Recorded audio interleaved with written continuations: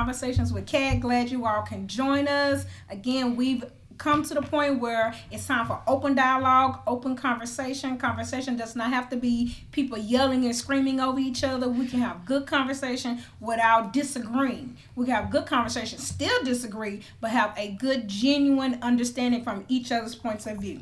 So this evening, we have some educators in the building, and of course I chose Black educators, because we need more of those. So we're going to start with, to this side of me, we have Keisha Holmes. Say hi. Hi. We got Erica Caldwell. Hello. And then we got Terry Jackson. So we're going to let them tell us what grade they teach, what inspired them to be an educator to start off. We're going to start with you, Miss Keisha, with the fashionable hat, because I'm loving this hat. Thank you very much. I am Keisha Holmes. I am a first grade teacher. I am just recently completed my 9th year of teaching. I've always been inspired to be a teacher as long as I can remember. I was a little girl with the dolls lined up, younger siblings lined up, and I was educating. So I always knew that I would teach. So yeah, that's my story. Yeah. Erica like, in his head, come over here. Okay, I'm Erica Caldwell. I just wrapped up my 13th year. I taught 11 years of first grade. This is my 2nd year out the classroom. So I'm also I'm a teacher specialist. For me, educating, when I started teaching, I was like, not really knowing what I wanted to do. Kind of was at the beauty shop, I do all that beauty shop talking. And it's like, I never forget, one of the ladies was saying, I feel so sorry for the teachers. And when she said that, I was like, you feel sorry for the teachers? Because she was like on her way out. She was like, I feel sorry for the teachers. And I was like, well, I feel sorry for the kids. And I'll never forget walking out, and I was like, man, I need to figure out a way how I can, see if I can get into this. Because if she's feeling sorry for the teachers, I can only imagine how the kids feel. How the kids feel. So I'll never forget, I went ahead and I was like, did my research. And I'm not an education major. I come with my degrees in business. And I was like, let me see, how can I do this? So I started an ACP program at Region 4. And then it seemed like quick. I was like, it's crazy how fast they put you in the classroom, you ACP. I did 30 hours of observing, and before I knew it, I was just thrown in there. I was really thrown in there. I had I started in a district. I think it was, I forgot what hurricane just hit. So the teachers were sitting at 30 kids. They were waiting for somebody to come in. And that's how I got blessed with my first teaching job, because numbers were over and they needed a teacher to come leverage it out. I remember saying adios to my full-time job that I was really, really good at, to jumping into something fresh and new. Something fresh, new, exciting, and scary all at the same time. So, cool. It's part of my journey. Y'all made me feel so bad. Did you know? Look. Well, how did you? So my journey into education is a little different. I started working at I Have a Dream Houston, which was a nonprofit organization that target low-income students in the Houston area. What they would do is they would take the students and they would pair them with a mentor, and that mentor would stay with them all the way up through high school. I realized that I was able, as a van driver, a lot of people don't remember or know, but I was a van driver. I remember, the van driver. And so my job really was just to pick the students up, bring them to the place, let them stay there, and then drop them off back at the school and watch their parents pick them up. But I had such a control over the kids that I was asked to go on field trips and go to camp and do all these extra things with kids. Even though I graduated and went into my field, like I went to work for Boeing doing subcontract work for NASA, editing videos and website update. I did that for about 3.5 years, and realized corporate life wasn't for me. I did not like it. People were like, it was great pay, but watching scientists talk about the International Space Station and you have no idea what they really are talking about, but you have to record this video, you have to edit it, you have to post it, you have to transcribe it, you have to make sure it's put in the right place on the website. It was just a lot.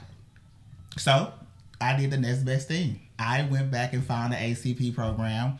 I went through Texas Teachers, and the good thing for me is because I had worked at I Have a Dream, that counted as my hours. Also, because I was helping Hopper Middle School STEP team, that also counted as my hours too. Oh, wow. So I was just able to jump in. So the sad part about my story is I was certified in 2010, and that's when Texas had a reduction in force. So they were laying out teachers. So I had to wait an extra 2 years before I got yes. So before I could actually get hired, because no one was hiring, they were letting people go, and so then I got teachers go.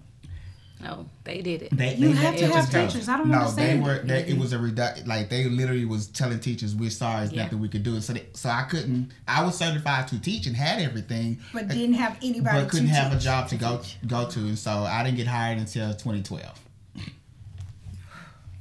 That's sad. Yeah. I can see laying off in corporate world.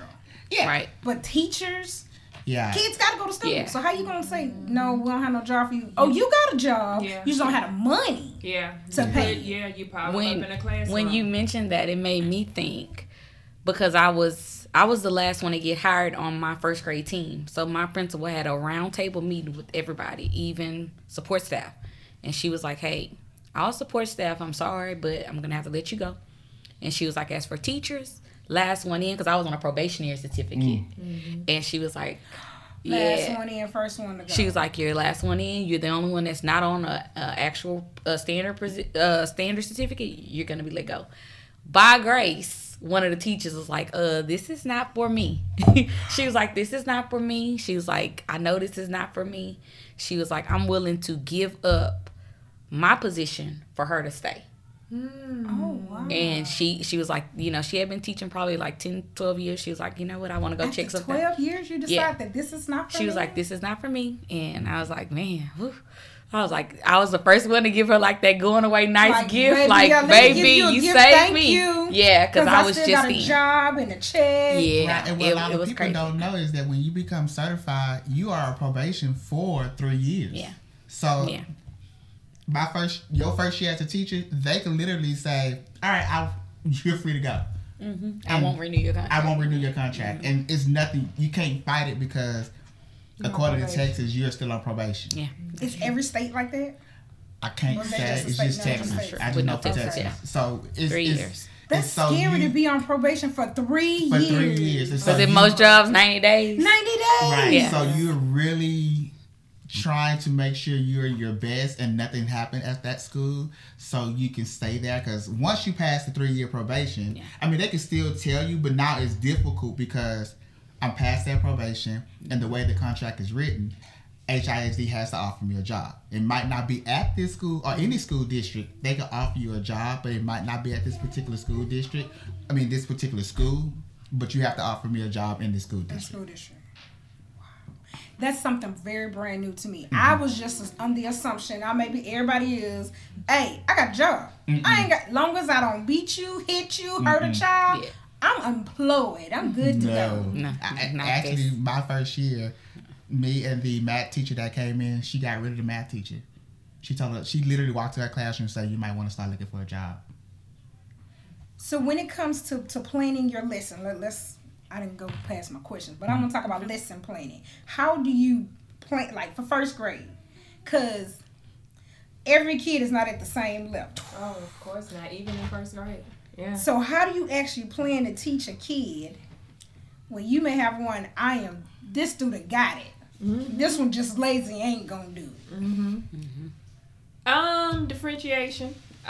You don't teach whole class, but maybe 20 minutes in each subject. Everything else is small group, and it is geared towards the needs of each individual student. So that's what the classroom looks like. When you think about classrooms, when we were kids, it was whole group. Your teacher was at the front of the classroom. She was writing on the chalkboard, and that's what it was. Today's classroom looks nothing like that today. The teacher teaches mostly from her small group table. And it's 3 to 4, maybe 5 kids, depending on the need of the students, at the table while other kids are working independently and together while that teacher is hitting those very specific needs. Because, kids are at very different levels.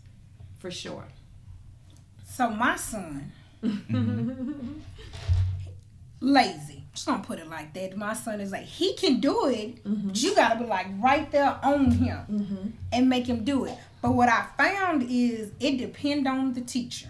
Oh, for sure. Because he got 2 teachers that can get anything out of him. You got this one that's just like, hey, do it. I'm like, he not at that college level where you just say do it. So that's the class he struggles in, which is math. I don't think math should be, hey, just do it. But what I also learned is that your elementary is your basis for everything down the line. So in algebra, I learned it's a lot of basic math he don't know.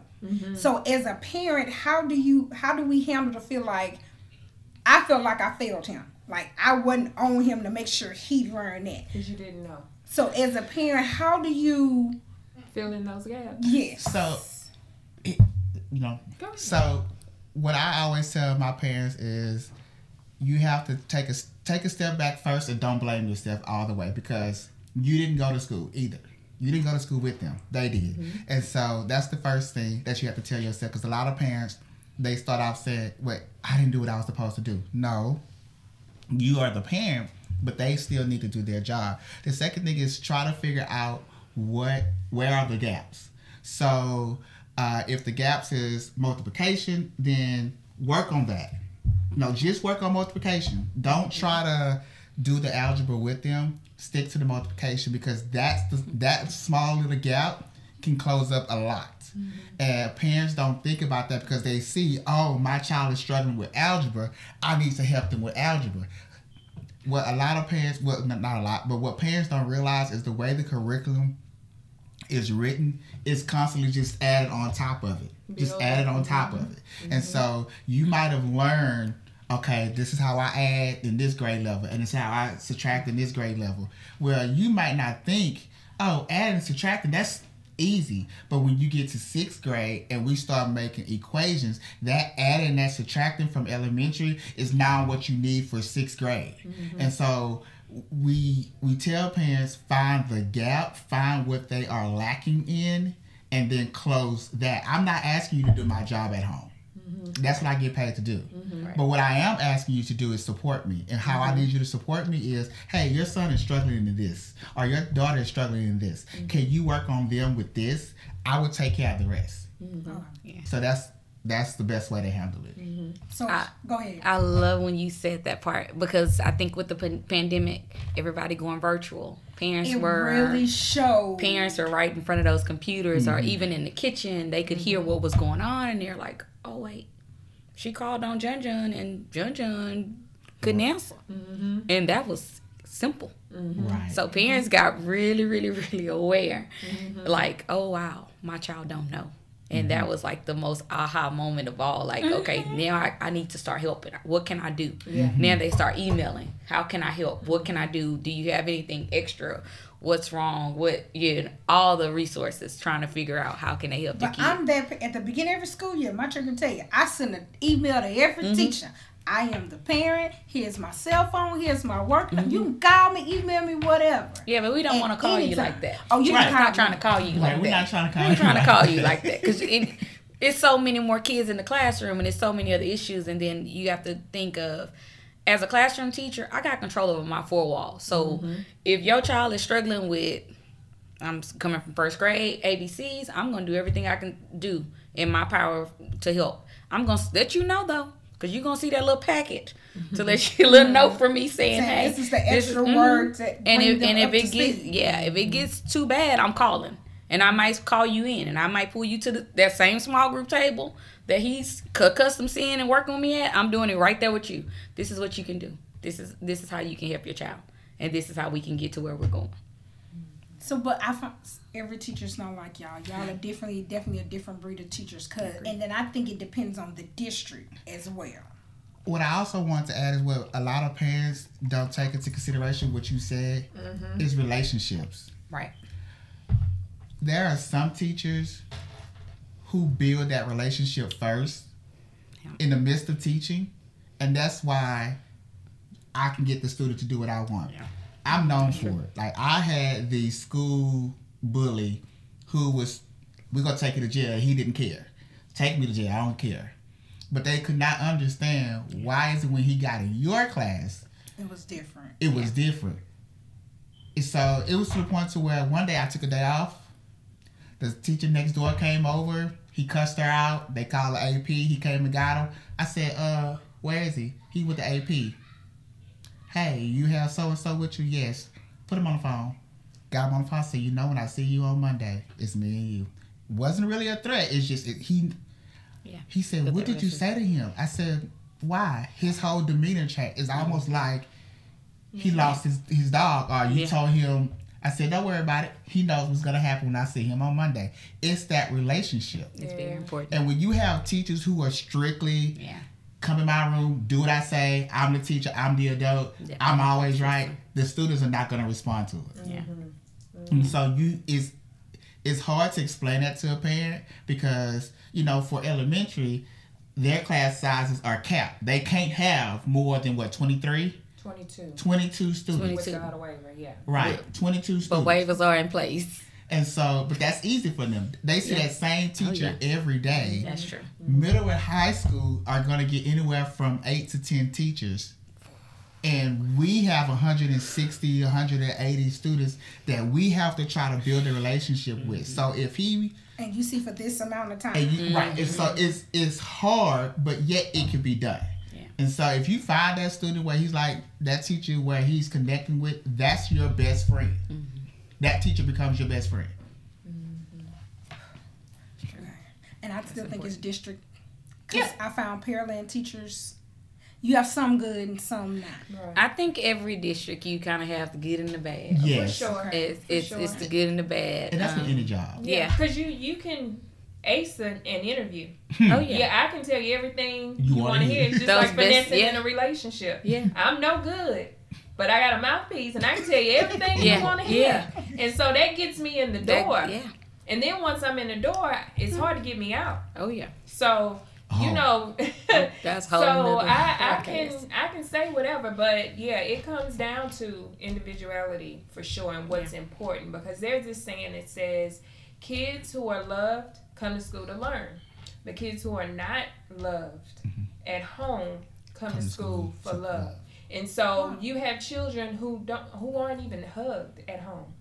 You have children who don't even eat at home at times. And so if I come to school and I'm hungry, that's the only thing that's on my mind.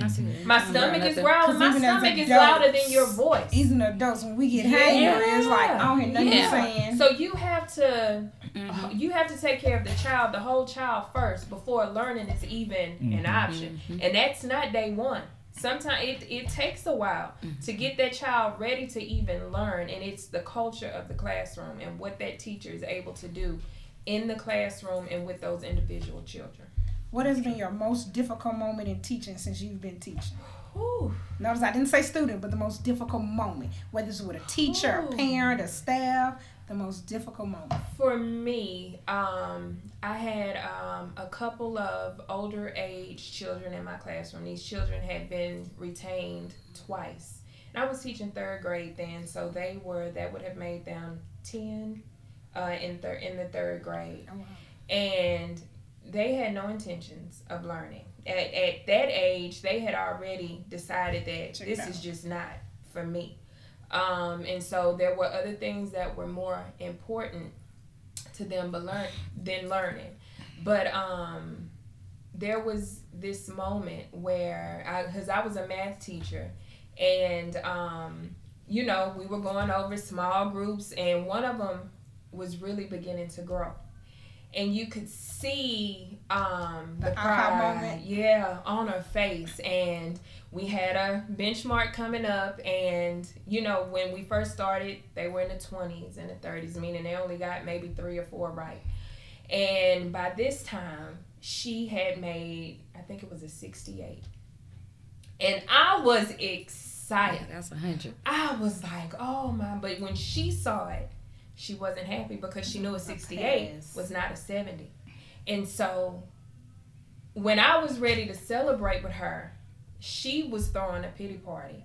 And she was like, they always call me stupid and I just can't do it. And I said, wait a minute. And I was so emotional. Oh, I was so, because it hurt me that she felt that way. And I was like, when we started, you were here. And then I'm showing her on the chart, like, this is where you were. Let's color in where you are now. And I said, look at the growth. And if you give up today, you'll never get to where we're trying to go. And it was just so hard for me because in that moment, I just knew everything that we had overcome, we were only going up. And she went home, and I was like, that was our moment. I was so excited about it. I was like, that was our moment. And it's only up from here. And she came back, and it was just like, I don't care about this. It was that 68, which was meant to only be a celebration.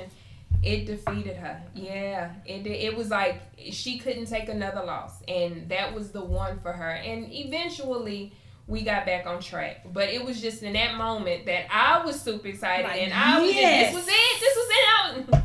But no, not for her. It was just she couldn't take another one. It was just like, this is it for me. And so that was difficult for me because I had even called home and I was like, I'm trying to celebrate, like pump her up because. So when she comes home, you need to give some extra to her. It wasn't great feedback from, and I'm like, how can I care more than the parent? More than the parent. How is that even possible? Yeah.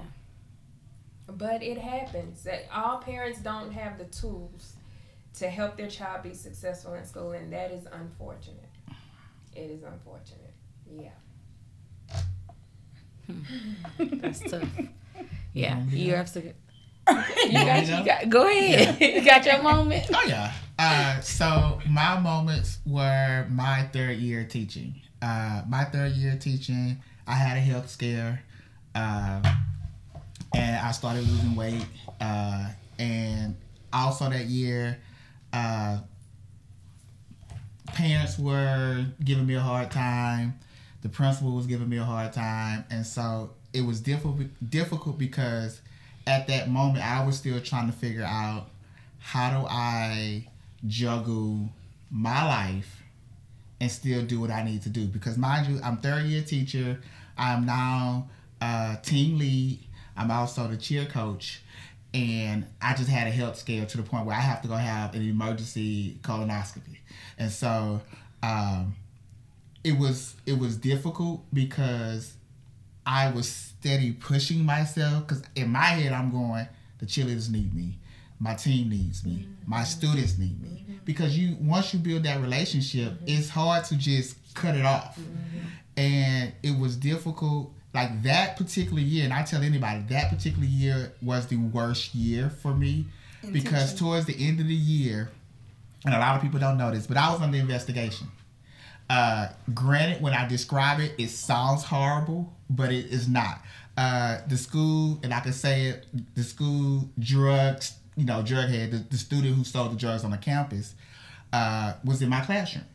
And so I said, okay, y'all, I'm going to the restroom. I had a teacher cover my classroom. I sent the student to go to the band room to get my band t-shirt because I was going on the band field trip.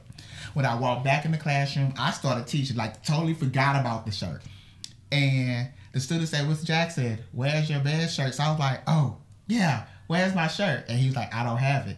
And so when I turned around, the student who did what he did, he had the shirt on. He said, you got to come take it off me. Now, because of our relationship, I was like, boy, stop playing. He's like, you can't get off me. So I chased him around the room, and when he fell, I straddled him and took the shirt off and threw up in the air and said, woo. Like you won. Like I won. Now, he still had on his school uniform shirt.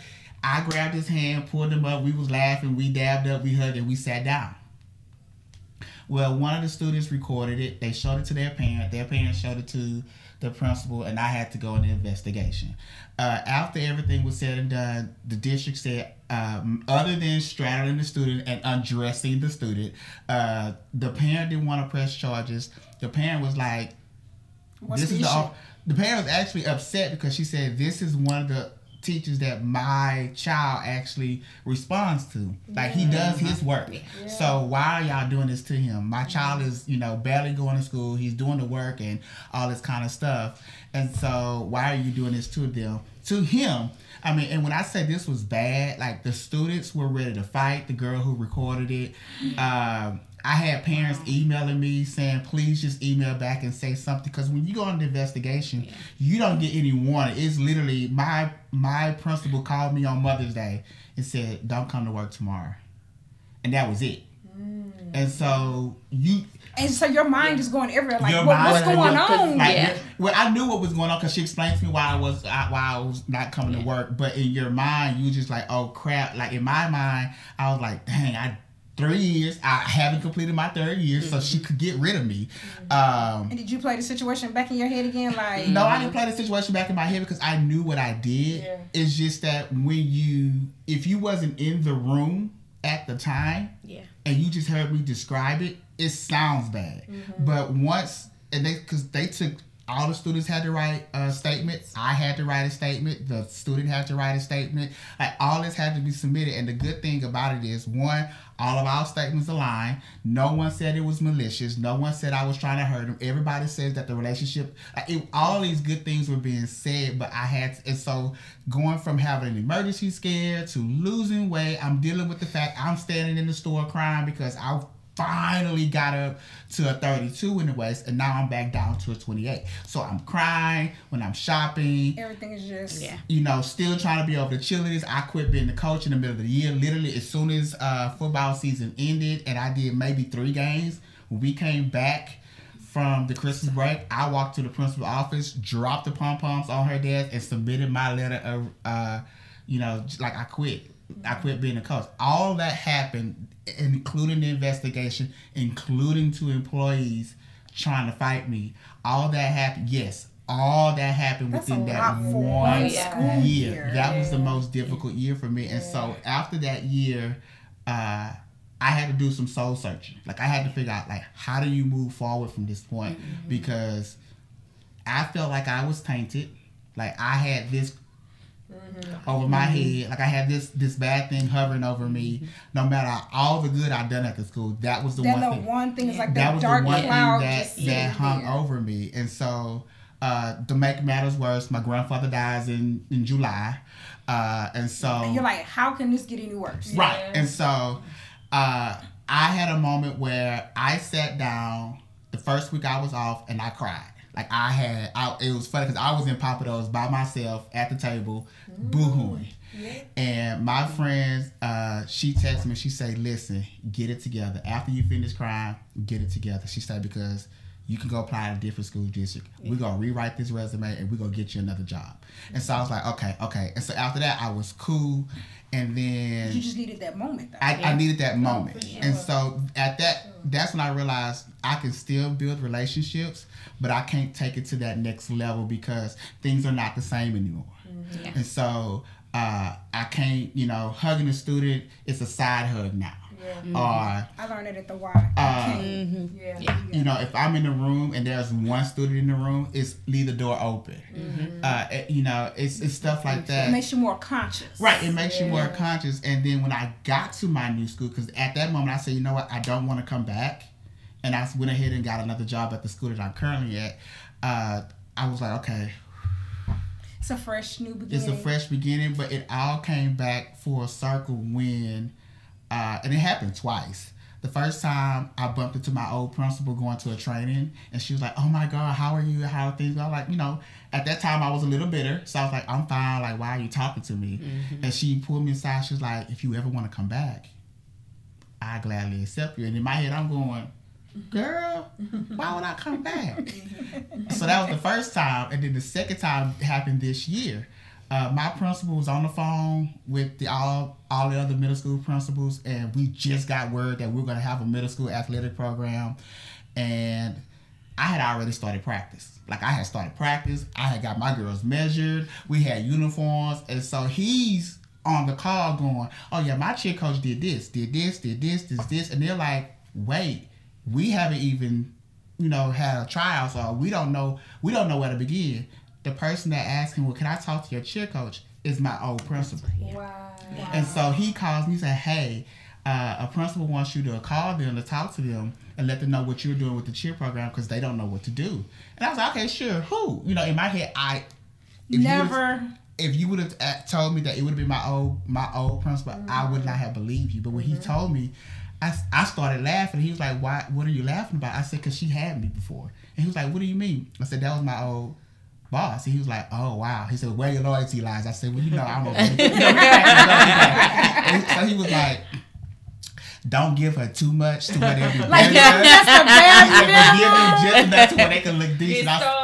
Right. like the intro. Here your Right. look, you level 1. Yeah, that was difficult because it was so much had happened in what we do as teachers. Sometimes, at least for me, I put so much into what I do at work that I forget that I still have a life and I still need to take care of me and I need to make sure I'm good on the outside. So that was a difficult thing. And so, but now I'm better. I know how to, juggle it. But no one tells you how. Yeah, because you never feel that like you're off. Work-life balance, especially I don't see how teachers even have personal. Yeah, because and so much has changed because 20, 30, 40 years ago, teachers was not allowed a personal life. Right. And their job dictated how they dressed and how they acted in public. And so they were not allowed to have a social life. So even still today, you still feel like you're never off. You still have to watch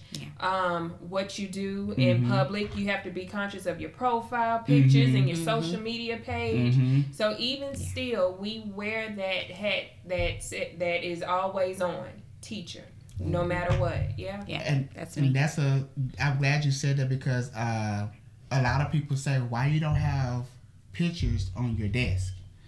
And I have to explain to them, as being a gay man, I do not want a parent to be upset that I have a picture of me and boyfriend, lover, husband on my desk, and now it's an issue because now that affects how I teach in that parent. I've read stories where teachers had to sue the school districts because they will not really fire them, but they will make it difficult for them to work. And I don't want to put myself through that. I don't want to be the poster child for that. And so literally there are no pictures on. I don't have pictures of myself on my desk. There's nothing on my desk because I don't want, to the straight couple, it's nothing. Kids love it. Oh, your husband coming. Oh, your wife coming. Oh, you're pregnant. Oh, your baby's. Yeah. They love that. Yeah. But for me, I'm not going to look for it. And I don't want to look for it because it's just not. Granted, my boyfriend's been to my school before. He brought me lunch. Because you're very open. Yeah. So for you not to have pictures, you're a picture person. You're in the picture family who love taking pictures. So for you not to have pictures, I just can't believe it. No, I'm the same way. And they have never seen a boyfriend picture. And I think it's because it's that whole, oh, my parents are married, and we have the baby and this perfect life. So it's like, oh, Miss Caldwell, I had he just graduated this year. He would try to hook me up with his uncle. He used to tell his uncle, come to lunch. Come bring me lunch so you can see my teacher. Come bring me lunch so you can see my teacher. And it was the funniest thing because I saw him in the mall, and of course I'm with the boyfriend, and the student tells his uncle, I told you to go bring me lunch. Now she got somebody, And I thought it was like the funniest thing. That is so funny. So yeah, I got those kind of stories where the uncle bring the uncle to lunch, and grandpa how old are you, and all that. We ain't gonna talk about grandpa. So how do you find that work-life balance? Let's say technically some of us, our job is Monday to Friday, 8 to 5. Do you actually have a time where you say, I'm not a teacher? No, not for me. I've learned how to do that now. Okay. I cut it off. Trying to find. So I cut it off with the time, or do you it's summertime? Do y'all actually have a summer? So let me say this: if you actually calculated the time that teachers put in compared to the amount of money they make, we make less than minimum wage. Just being completely honest. We get paid from, what is it, 7.75 7.75 hours a day. We put in probably 10 sometimes 12. I know when I'm in first grade now, so I'm no longer teaching a start grade. But when I was a third grade teacher, I did that for 5 years until I said no more. Give me a break. I'm not saying I won't come back, but I need a break from start. But that was like 7 to 6. I would stay at work every day, 7 to 6. 7 a.m. 7 a.m. to 6 p.m. And getting paid for Friday. 7.75 married hours. and you got kids Yeah. who have homework. And I started losing hair. My blood pressure, I had never had blood pressure, a high blood pressure a day in my life. I started having issues with that, and I finally spoke up because I would tell my mom, but my team is amazing, Mom. I don't want to leave my team. And she was like, well, you don't go to work for your team. She said, and if you are not happy, then you need to make a move. And it took her to tell me that for me to finally speak up for myself, because you feel guilty about taking off. You feel, you just feel like, and then the way my campus is structured, you have the GT students all in one class, and then you have a split GT, which is half GT and then half high, and then you get everybody else, mediums and lows. Yeah. And that was me for 5 years. Mediums and lows. And so I'm working extra hard just to keep up with the GT kids, just to keep up with the split class. And it's like, I am exhausted. Because with low children comes behavior problems because they don't get it. They don't get it. So you talking, but I don't know what you're doing right now. I'll wait till we get to your table and we'll talk about it then. But right now, I'm bothering this kid, and it weighs on you heavily because you can't compete. You can't compete. Some children, GT children, generally teach themselves for the most part. And so, you just have to figure it out. And so I was there. And you grab something to eat that's not necessarily healthy.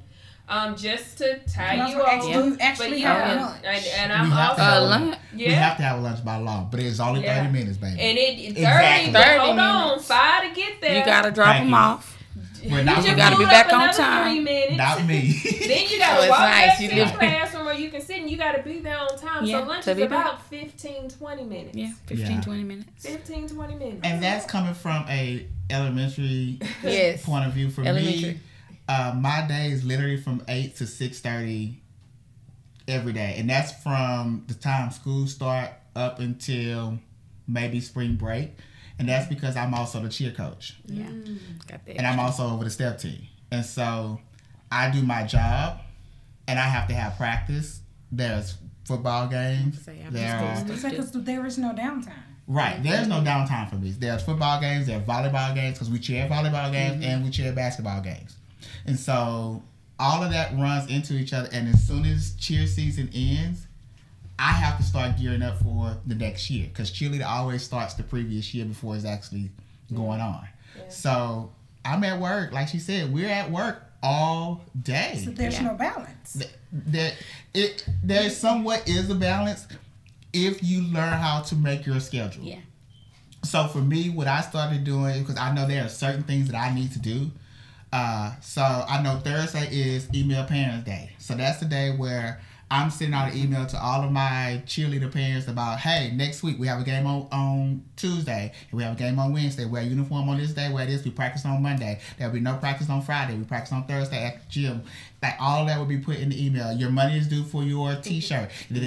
Almost like a newsletter. Right. And then I know Wednesday is SPED day. So for me, on my planning period, I'm telling myself, this is what I'm doing. Like, and if you make a schedule, you know how to get through it. You kind of tell yourself, I need to work this way in order to be efficient and not to overwork myself.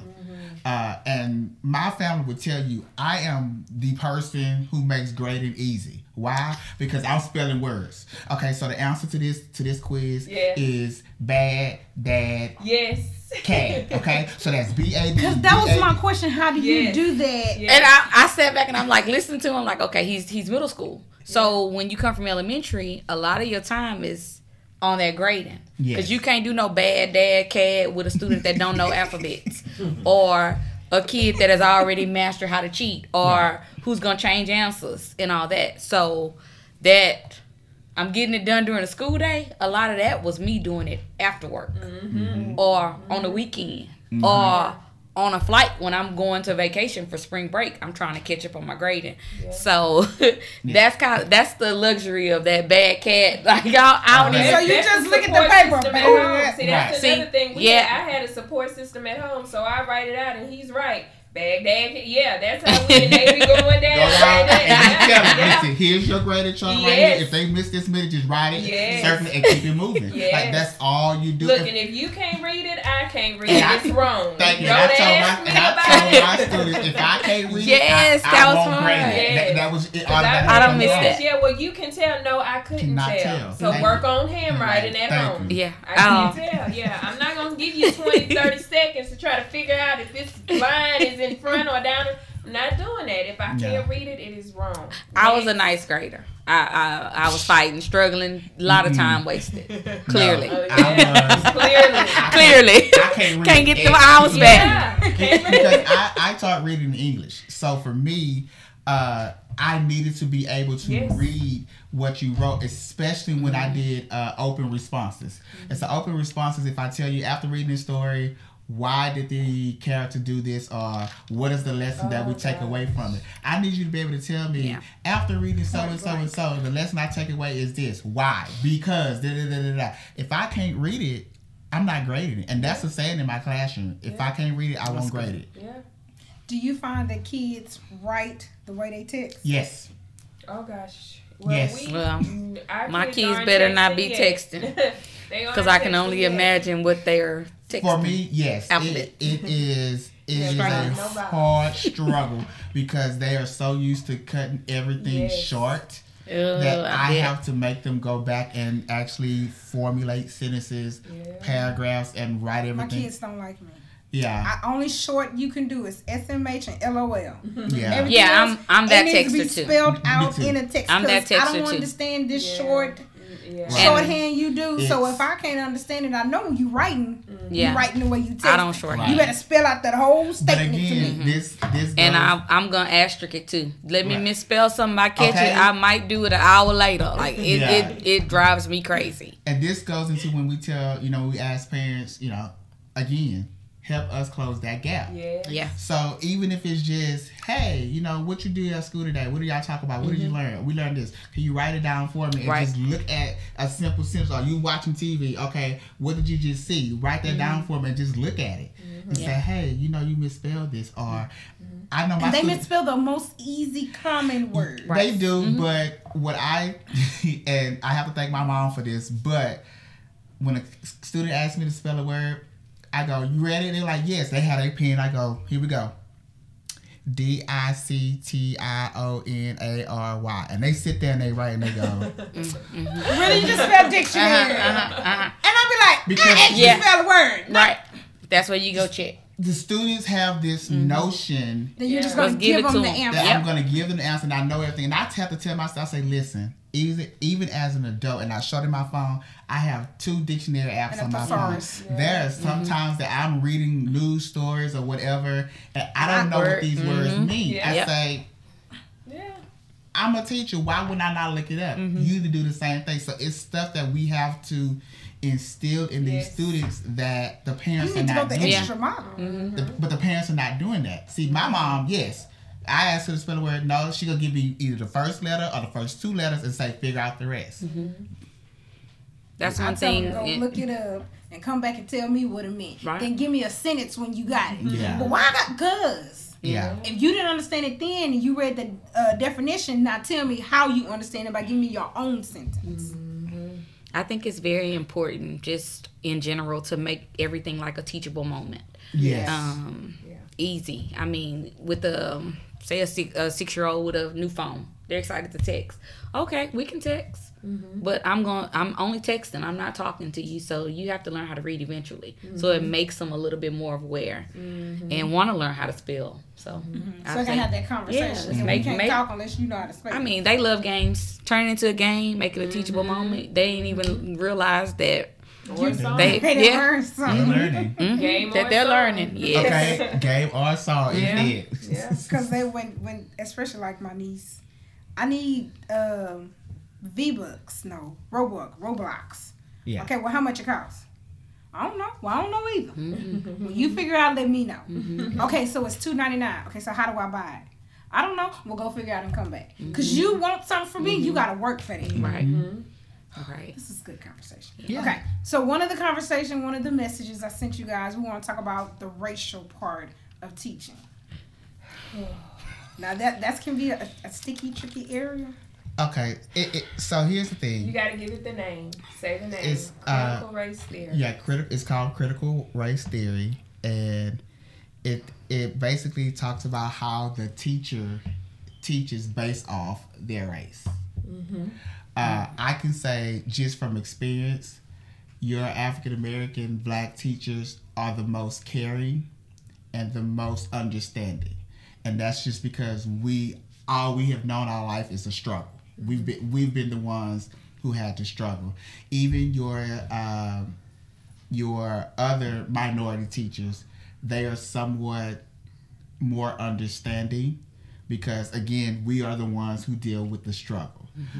Not saying that all white teachers are bad, but you have to pay attention to what's going on in your class, and that's in your child's class. And you have to pay attention to how your child's teacher is teaching and talking, just general talking to to the class, because small things where they think it's nothing, it's something. I witnessed a teacher would literally let the white student come in with no supplies and go, here's a pencil, here's a piece of paper, and the Black student come in with no supplies and will write him up without having his supplies. Ouch. And so it became an issue because the AP said, I'm not suspending him. I'm not giving him detention. We have a school budget. We budget in pencils and paper. If he needs a pencil and paper, send him to my office. And so it's small things like that, because that student started to skip that class because he didn't want to go, because he already knew he was going to get in trouble. He already knew it was something he was going to do to make that teacher tell him something. And so when we say that, it's all about how that particular teacher is just projecting what they feel, what they know, what their thoughts, because that's what we're doing when we're teaching. We're telling them everything that comes in from us. And when there isn't a good conversation about empathy and understanding that you have to have different point of views, it makes it. That's when all of this. I mean, we read Warriors Don't Cry, which is about the Little Rock Nine. And the Little Rock Nine are the 9 students who integrated Central High School in Arkansas. And I had, in the first 2 chapters, a girl gets raped. The main character gets raped by 2 white men. And a mom did not want her Black son to read it because she felt like it was going to fuel this anger that he was going to have. Now, as a teacher, I could have said, you know what? He don't do it. It's an F. I'm not discussing it anymore with you. But instead, I said, you know what, ma'am? I understand where you're coming from. Let me meet you halfway. Can you find a autobiography over anybody and still complete the assignment? And she's like, okay, thank you. I did that because I understand where she's coming from. I understand how that can fuel, because she's in her mind, she's thinking, it's gonna make him angry. I have a Black son. He's living in America. You're giving him stuff to make him angry. You're giving him stuff to make him be defiant. I don't want that from my child. I don't want to see my child as a statistic. Well, I understood that as a Black man, but you have to ask yourself. Teacher. Had she had to talk to another teacher of another ethnicity, would they have had the same understanding? Eventually, she ended up reading the book because her brother, who was a pastor, told her, you're depriving him of understanding why he needs to be to make sure how he presents himself in society, and why we do what we do, and why we fight so hard. And so he ended up doing it. But that's the stuff that comes, something that small. People would think, well, all you do is just do the report. It's deeper. It's deeper than just doing the book report. It's deeper than doing the assignment. This parent had a concern, and in my eyes, it was a legitimate concern. It wasn't just, we just don't want to do it. We just don't want to do it. She literally told me, this is the reason why I don't want to do it, and you can't force me to do it. I'm going to go to the parent. I'm like, wait, hold on. We don't have to even go that far, ma'am. Right. We can have that conversation. No, you don't want to do it. This is where, man, I understand where you're coming from. Can we meet halfway? And she was like, sure. And once we had that conversation, she was good, and within 2 days later, she emailed me saying, we're going to do it. So that's when we say critical race theory. That's all of that right there.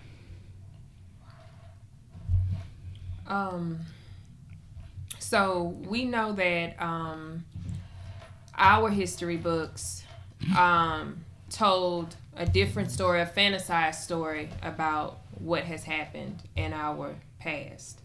At one point it said that African slaves were immigrants, or was it refugees? Refugees, yes. And refugees leave poverty and leave danger by choice to seek better living. No, absolutely not.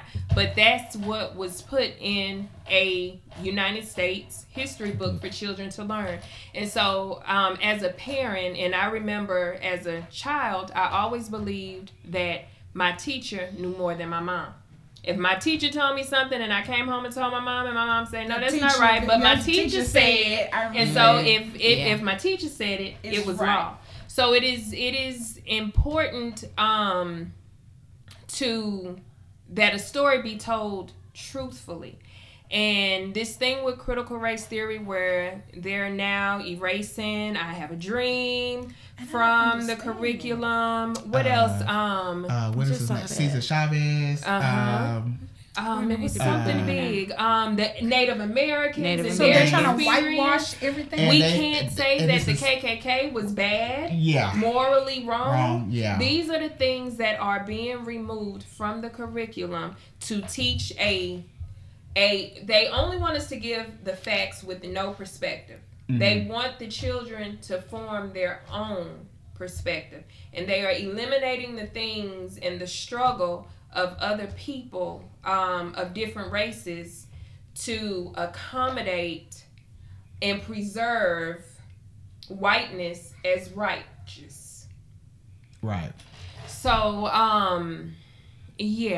I think that eventually, hopefully, we may be able to voice our opinions and vote and have a say-so on this. But right now, it is being deleted and erased as we speak. So that means as a parent, it is all on you. We have to teach at home. Yes, as a parent, it is very important that teachers can no longer share what is morally right or morally wrong. We have to only give the facts that we are allowed to teach and allow the children to come up with their own perspective. They see it as a race war, and teaching us to hate each other by sharing perspectives and sharing experiences of others. We can't say how African Americans felt when this happened. We can only say, we can't even talk about slavery. Slavery is gone now. So they're making it seem like slavery never occurred. Yes. And I don't know if you guys, it was around Juneteenth, and you seen the statue of the children or underwater, and people were saying, these are the people that I admire because they knew that they didn't want to be enslaved, and so they jumped ship instead of being. I've seen that. Now the issue that I take with that is, if everybody had jumped, we wouldn't be here. But not only would we not be here, they would have told the story of some Another creatures who were human-like that were coming to destroy.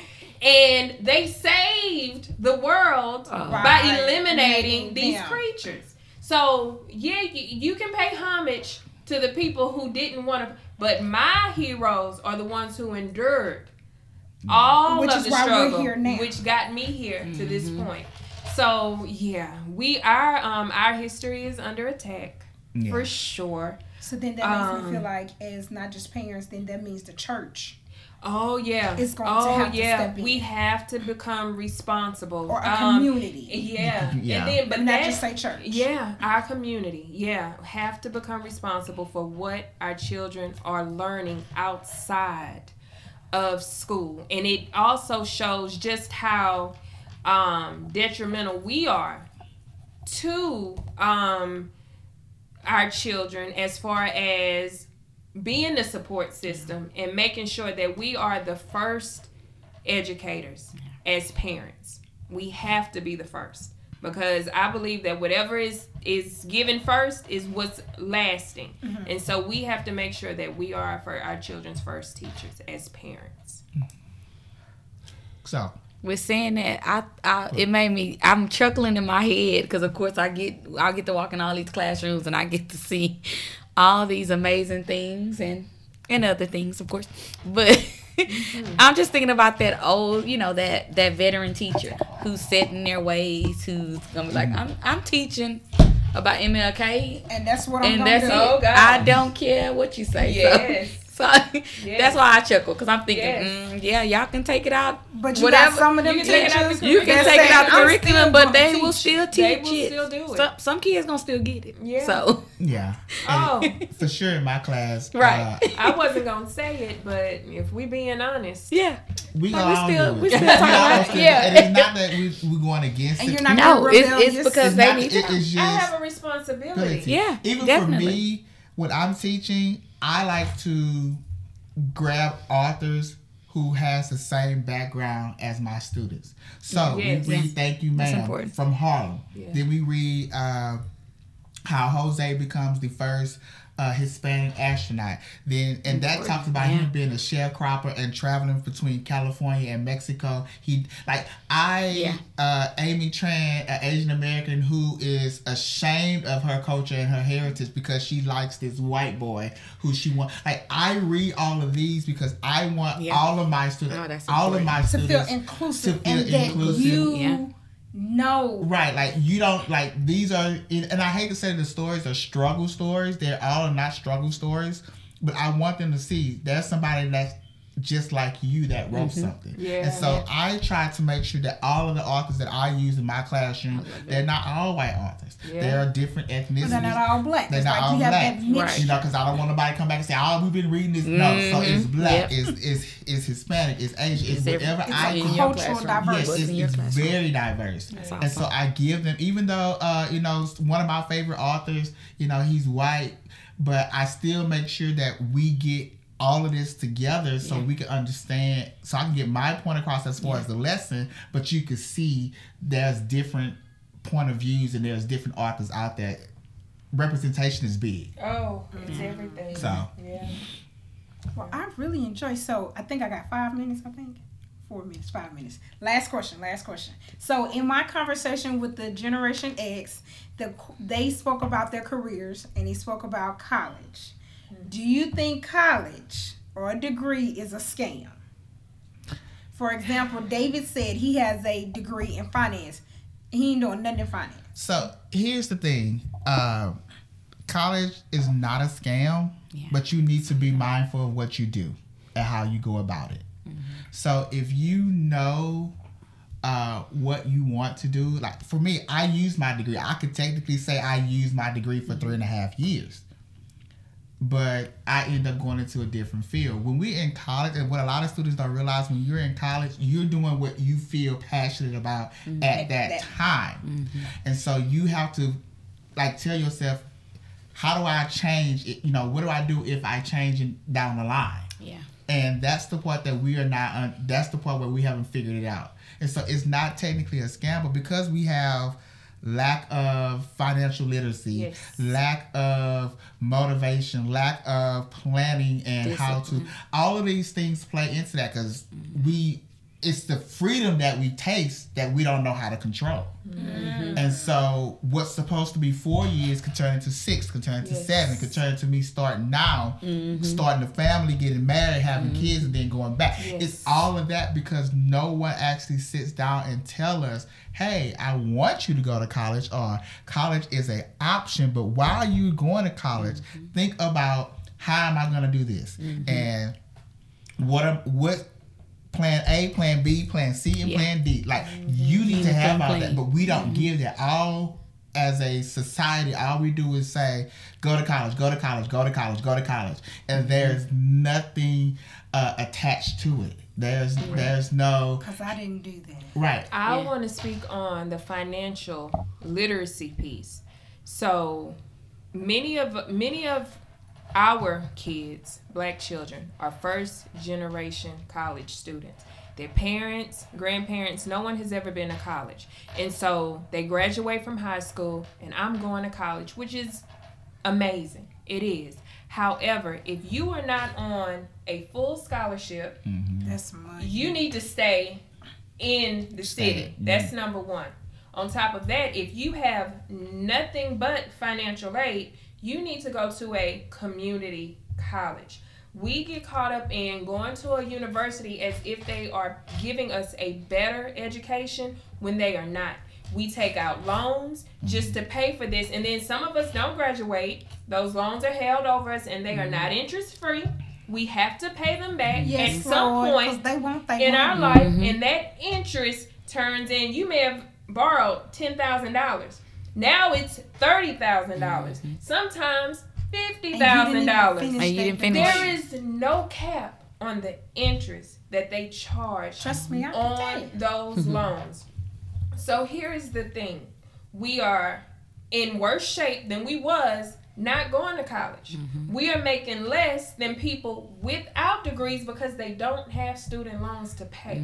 So the financial piece is extremely important. My child, she knew in middle school, I don't know if you remember this, people would ask her where she was going. She said HCC. And they would laugh and think she wasn't serious, but she knew if you did not get a scholarship and I'm paying for college, you are going to HCC. That's what we can afford. I'm not going to pay the same. I'm not going to pay more for the same education. Now, once we get your 2-year degree, let's reevaluate. Let's apply for some scholarships, and let's see if we can get the next 2 years paid off. That's it. That's what we're doing. That was the plan. The next one, no, I'm following in my sister footsteps. If I don't get my what am I saying? Scholarship. If I don't get any scholarship money, I'm sending her emails now. Apply for this. Apply for this. She's a junior this year in high school. Apply.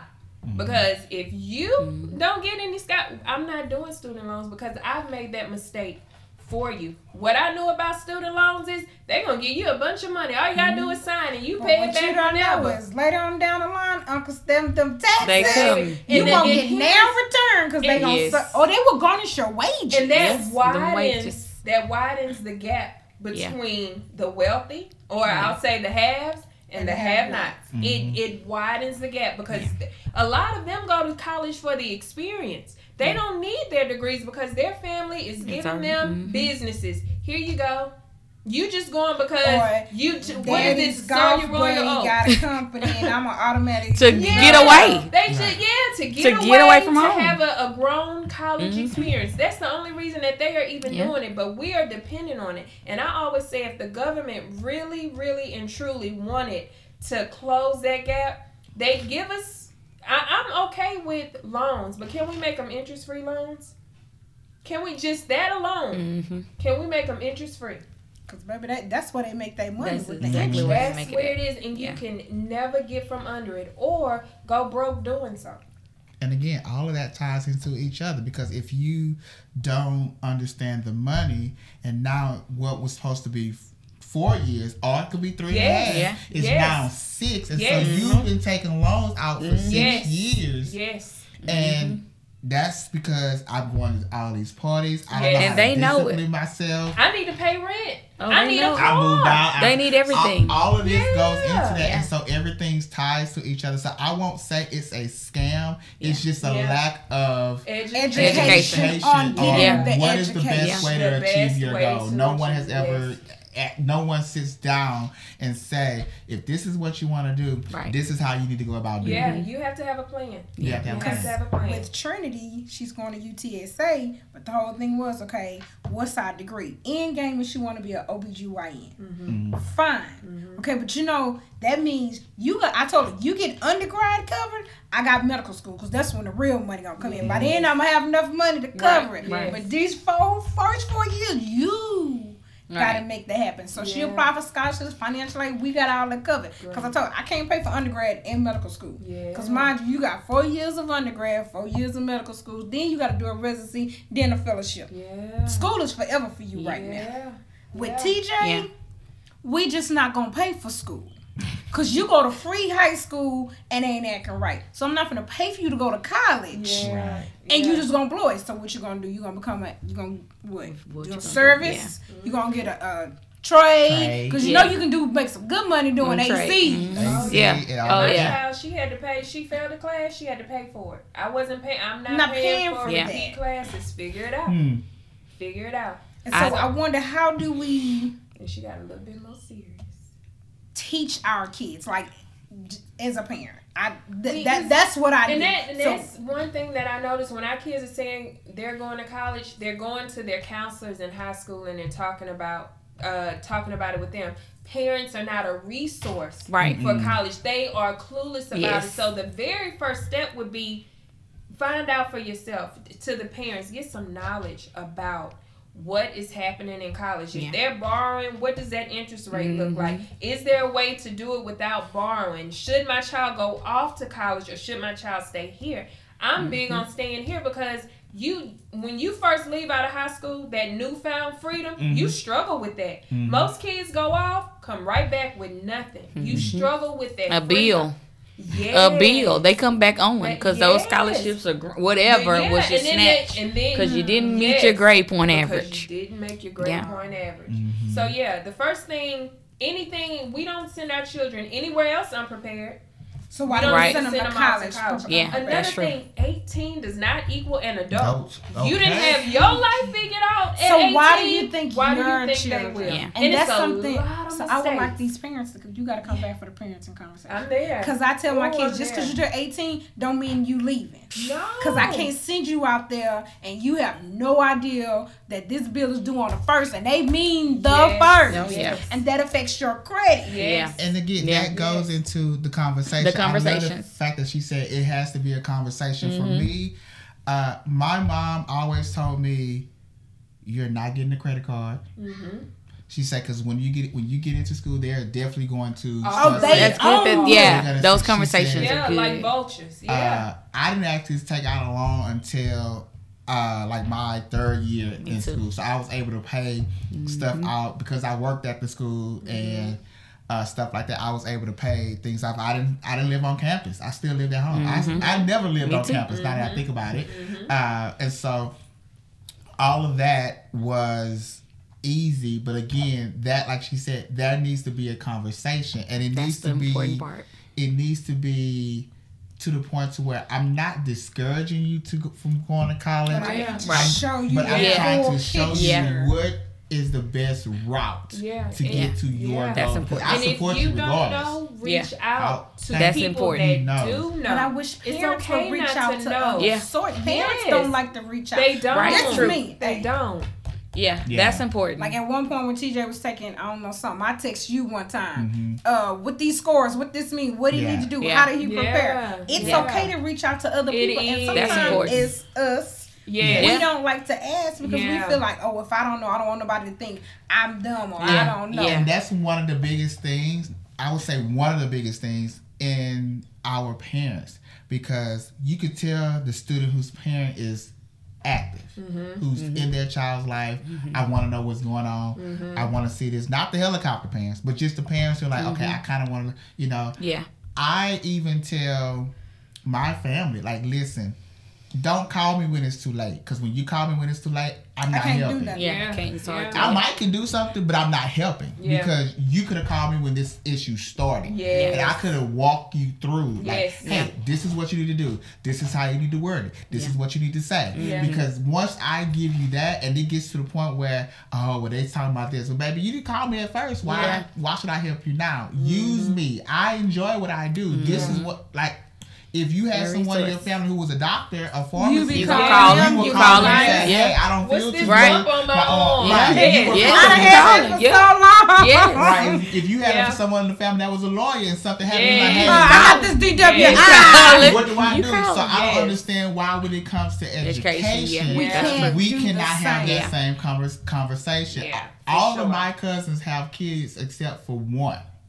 And I can tell you out of all of them, only 2 talk to me about education. And that includes my brother. Does not talk to me about education. Education, yeah. And so, That's something.